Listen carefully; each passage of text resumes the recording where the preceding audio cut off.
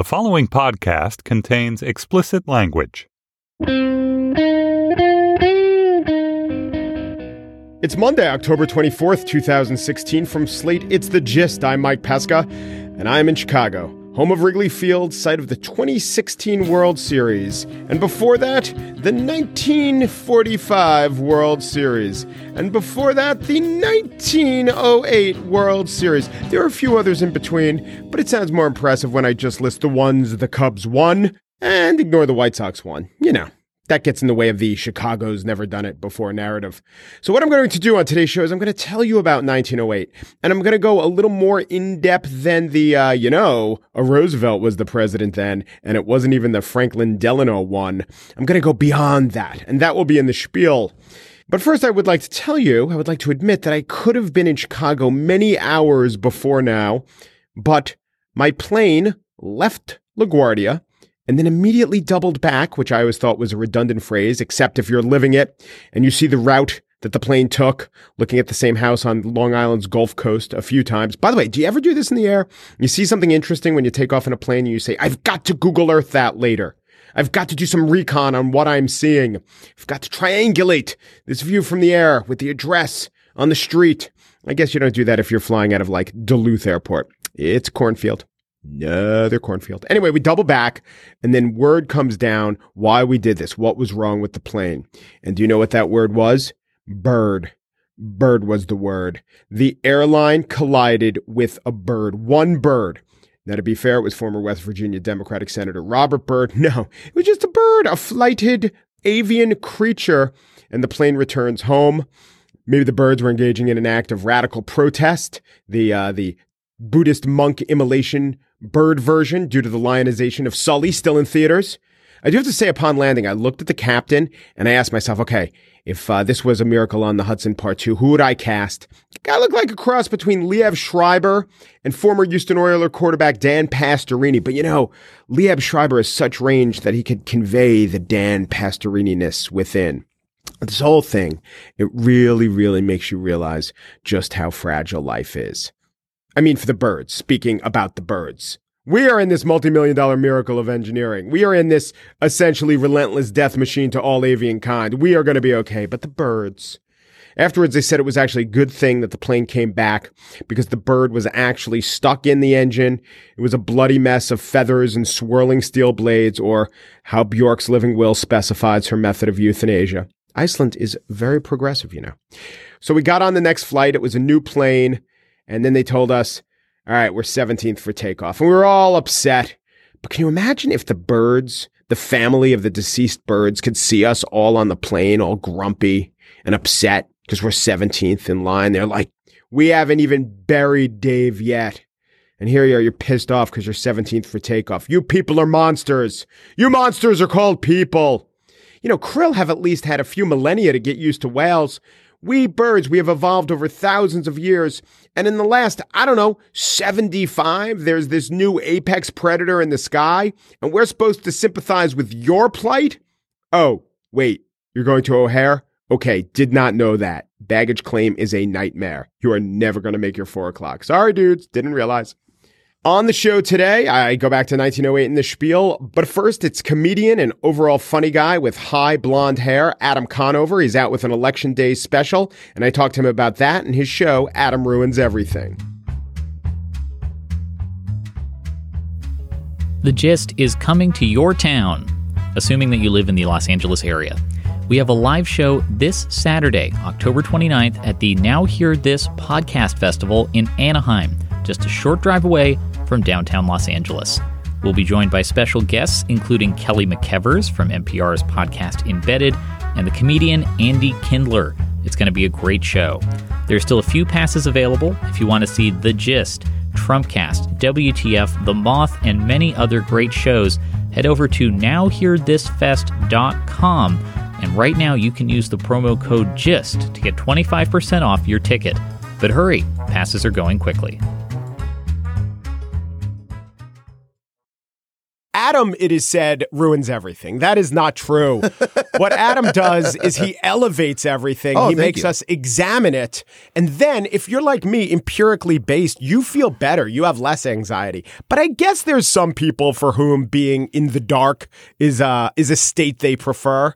Not me. Not Adam's viewers. Adam's here. What's up, Adam? Conover. Oh, not a lot. I just got into New York last night, doing press for this big election special we're doing. And you're doing live shows around it too, right? Yeah. We did. Well, we went on a tour for 3 weeks all across the country. We went to Seattle and Portland and San Diego, and then we went down through Texas, and we went up through the Midwest and 15 cities, and then we taped it in Los Angeles, and now it's going to air on TruTV. People who do this sort of thing say that, perhaps surprisingly to them, the best reaction is in blue cities, blue oases in red states. Did you find that? Like, they need this. Well, first of all, any city is a blue city for the most part. You know what I mean? Like it's hard to go to Cincinnati. I'm trying to think. Even Salt Lake City is kind of a blue city. Exactly. That's exactly my point, right? Is that even I realized that when I went to Utah for the first time and I have relatives in Utah. I used to visit them out in Logan, Utah, which is a ultra Mormon area. But then went to Salt Lake, and it's like, oh my God, they have an alt weekly and a punk scene and like gay mayor. Yeah, exactly.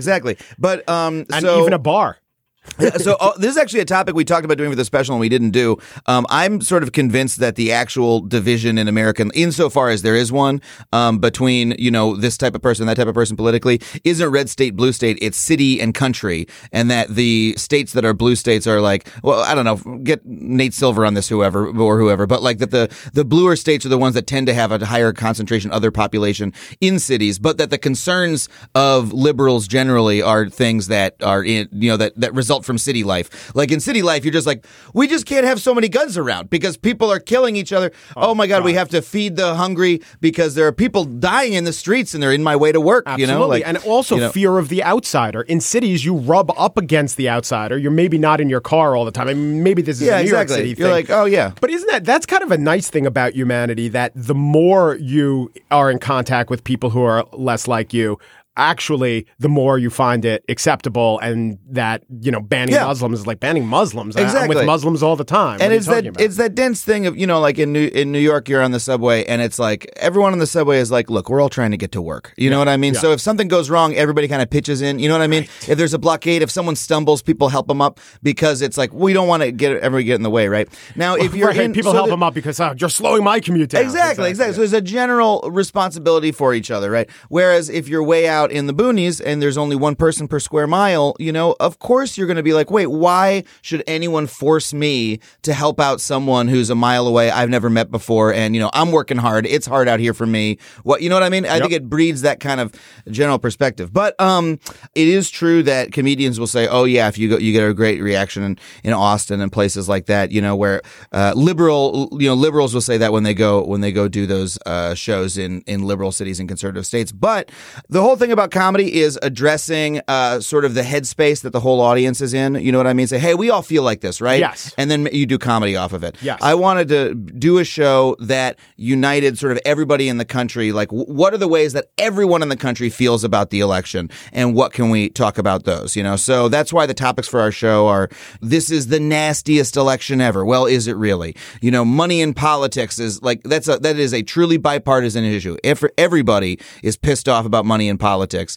And we did that issue in a way that anyone in the country can watch, laugh at, enjoy, and learn something and take away. There are a lot of comedians like you who are really into stuff that's really going on, politics, nonfiction, business. But, the general way for them to channel it is through satire. But you have taken on a nonfiction role. What about you, do you think, drives you in this direction? Well, I mean, I've always been like an information sponge kind of person. It took me a long time to realize that about myself because I just did it, sort of like breathing the air. I would just I read until I got an iPhone and moved to LA, which cut my reading time, both those things. I read every issue of The New Yorker for like 15 years. And now in my car in LA, like I've supplanted that with audiobooks and podcasts. I never listen to music. The way I behave on the show and the essential comedy engine of me interrupting people and them criticizing me, being like, oh man, shut up. That was just my life. I would just do that and people would be like, come on with this. I get made fun of for doing it. And so it's wonderful to now turn what used to be a social liability into a strength. That's like, feels good. Now people like it when I do it incredibly. It's like, it's bizarre. People like come to our shows and go like, can you interrupt me? Or, stuff. I'm like, okay, geez. But, when I was in my 20s, my friends hated that I did this. They used to not invite me to parties. I just noticed when I started slipping it into my stand-up, people responded to it and they started leaning forwards, listening more. And then they would come up to me after the next show and be like, oh my God, I looked that up. That's true, And I think what it does is, you realize as you do comedy that to a certain extent, making people laugh is like kind of cheap.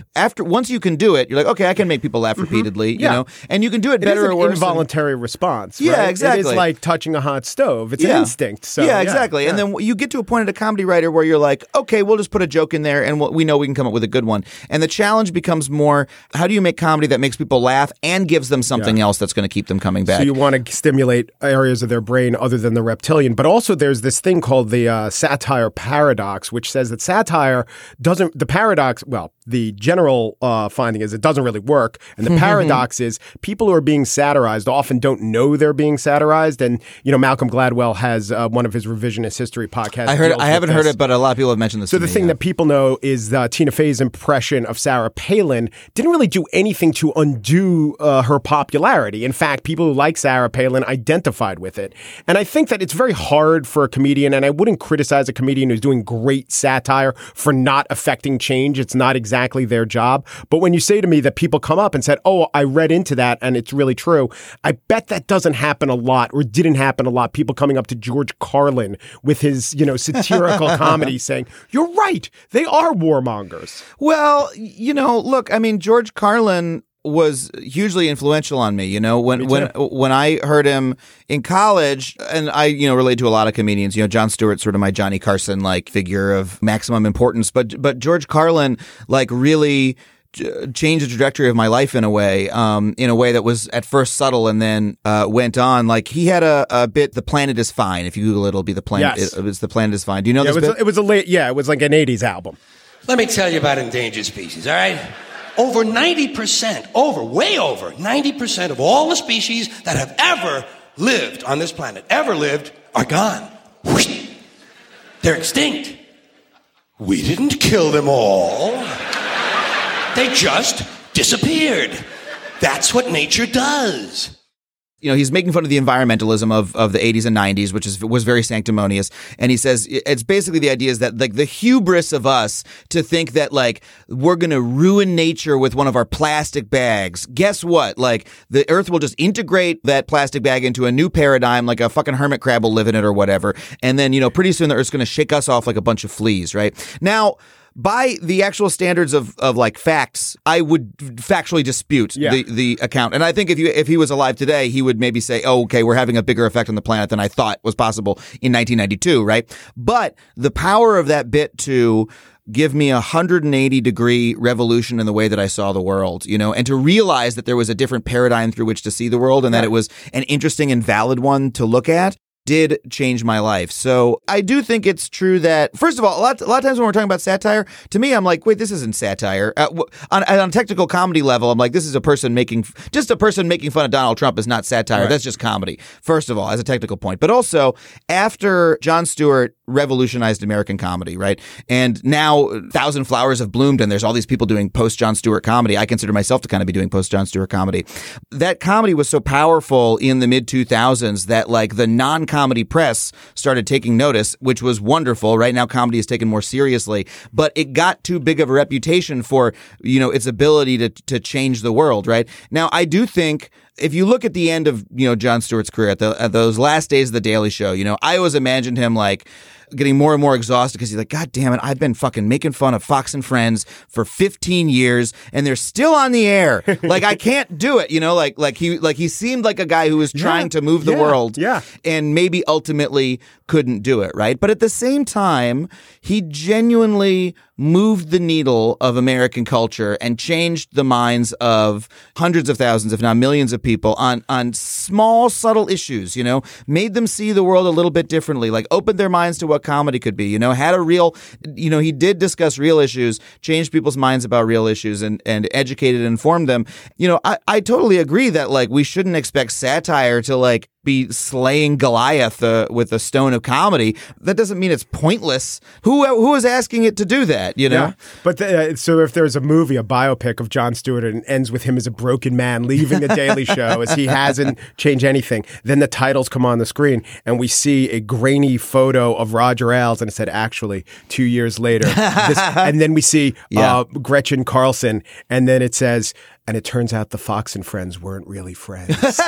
Jon Stewart was right all along. Well, and you would see Stephen Colbert and John Oliver and Samantha Bee and all those people, and you'd see the fact that like people are hungering for that type of comedy, and not only that type of comedy is something that even the networks are specifically seeking out. They're like, how do we get ourselves some topical, relevant, news, serious comedy? Yes, you know, NBC News said we need to do our show like The Daily Show, which are just the juxtaposition of public statements and contradiction by the same person. And that editing style has, in fact, editing style, yes, infected, or at least, I mean, to their credit, you watch all these MSNBC shows, they do exactly that Daily Show thing. Yeah. So here's my last question. Please. Does Adam Ruins Everything have a Moby Dick? Is there a comment?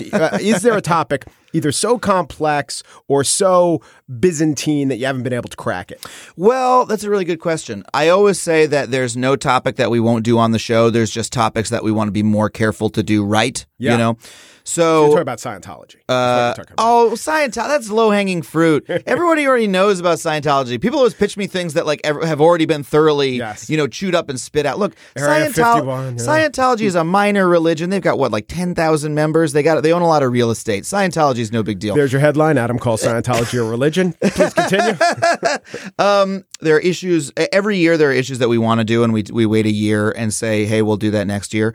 One that I wanted to do last year and that we took a little bit of time to do properly for this year is climate change and is sort of our green culture and green products.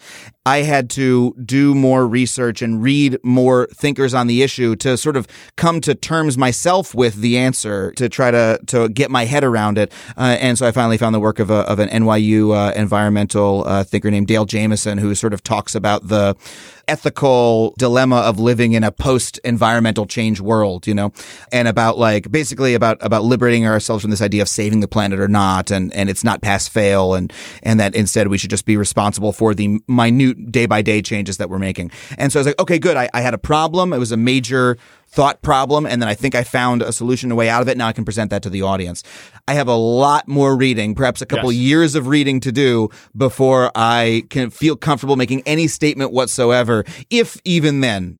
Adam Ruins Everything is the show. The Adam Ruins Everything election special airs Tuesday on TruTV at 10. Adam Conover is, in fact, the titular Adam. Thank you for ruining my podcast, Adam. Oh, thank you for having me.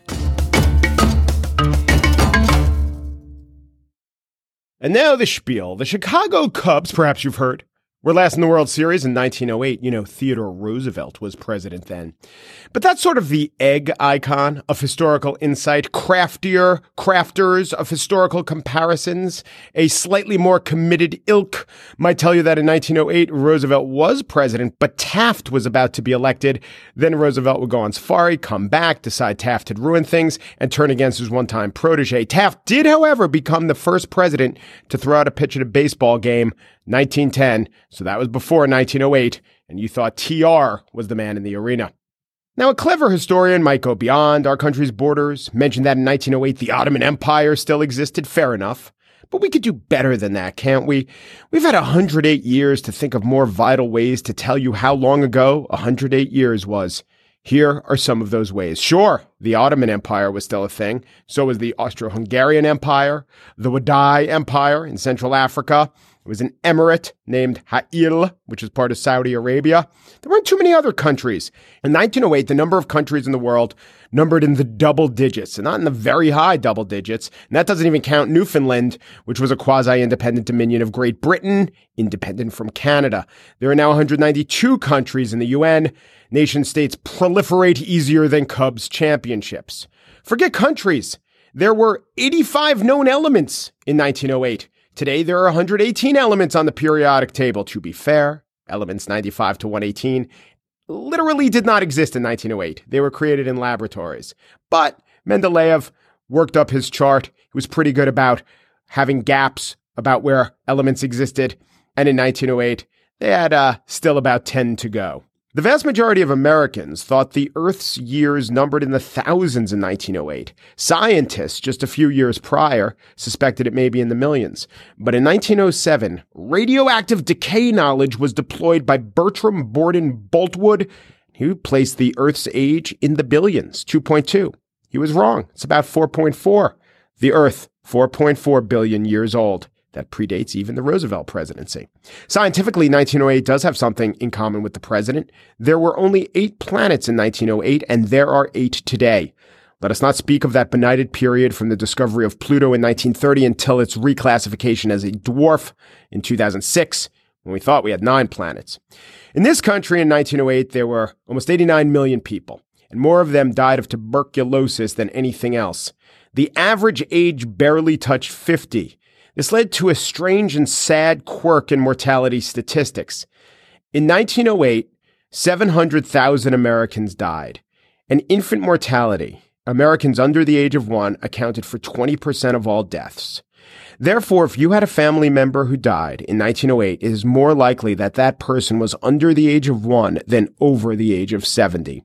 Other causes of death in 1908, measles 4,000, typhoid 11,000, whooping cough 500, diphtheria 10,000, diarrhea, enteritis 52,000. That, by the way, is still true for many countries in sub-Saharan Africa. In 1908, 514 people died from abscesses and 208 died by carbuncle. In 1908, 66 Americans had their official cause of death listed as suicide by crushing. Suicide by firearms in 1908 was at 2,468. Now it's at 21,000, which means that per capita, Americans are more likely to kill themselves by firearm today than they were in 1908, even though conditions were demonstrably worse then. We have Netflix. They had death by carbuncle.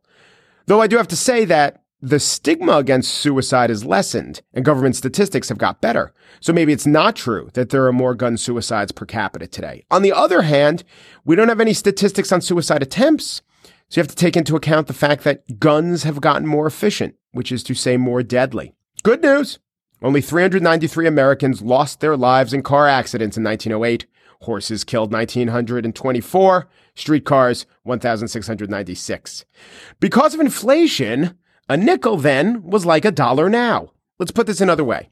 Take a Seattle resident earning the minimum wage in his or her city, $15 an hour, working the work week of 40 hours.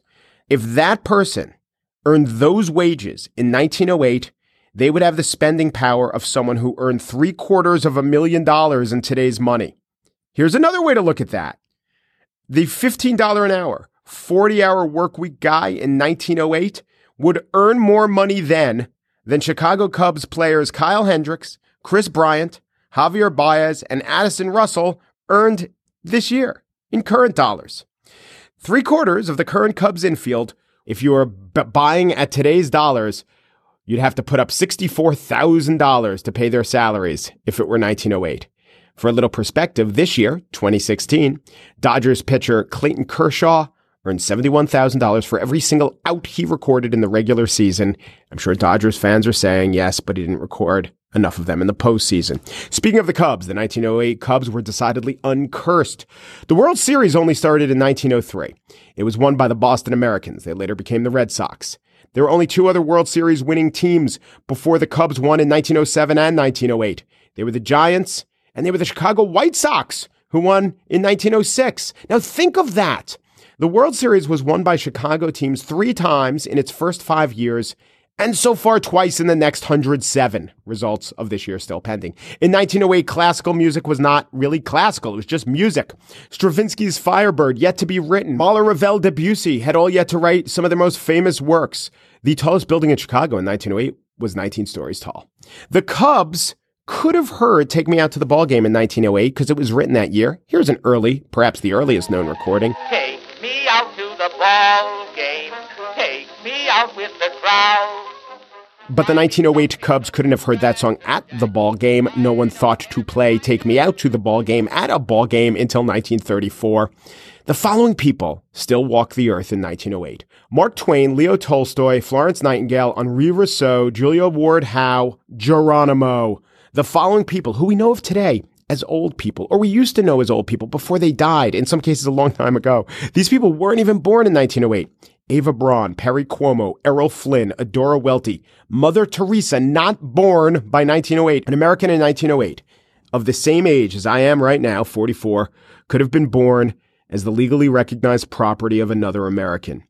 1908 was closer to the presidency of Thomas Jefferson than it is to the presidency of Hillary Clinton, though both are equally distant from the presidency of Donald Trump, because that is an event that is imaginary. Though, for many years, people thought the same thing about the Cubs winning the World Series.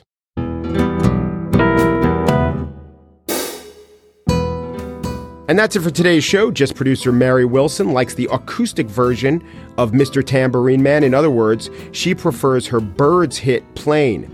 Chris Berube has been overcome by the popularity of the Prairie Chicken. In other words, it's quite a hit plain bird. Steve Lichtai, executive producer of Slate Podcasts, was there when Mingus slugged Charlie Parker. He shouted, "He plain hit bird!" Andy Bowers would imagine attending interleague games in 1978 when a lanky Tigers pitcher would shake off the bunt signal and the crowd would root for a plain bird hit. The Gist today was fact-checked by Josh Levine, who insisted there were 88.7 million people in 1908. I said it was 86 million. He then proceeded to prove me wrong by naming every one of them. The Gist, podcast did not exist in 1908, but I went back and found the first ever reference to podcast. This is real. It's from a book from 1950, United States Exports of Domestic and Foreign Merchandise.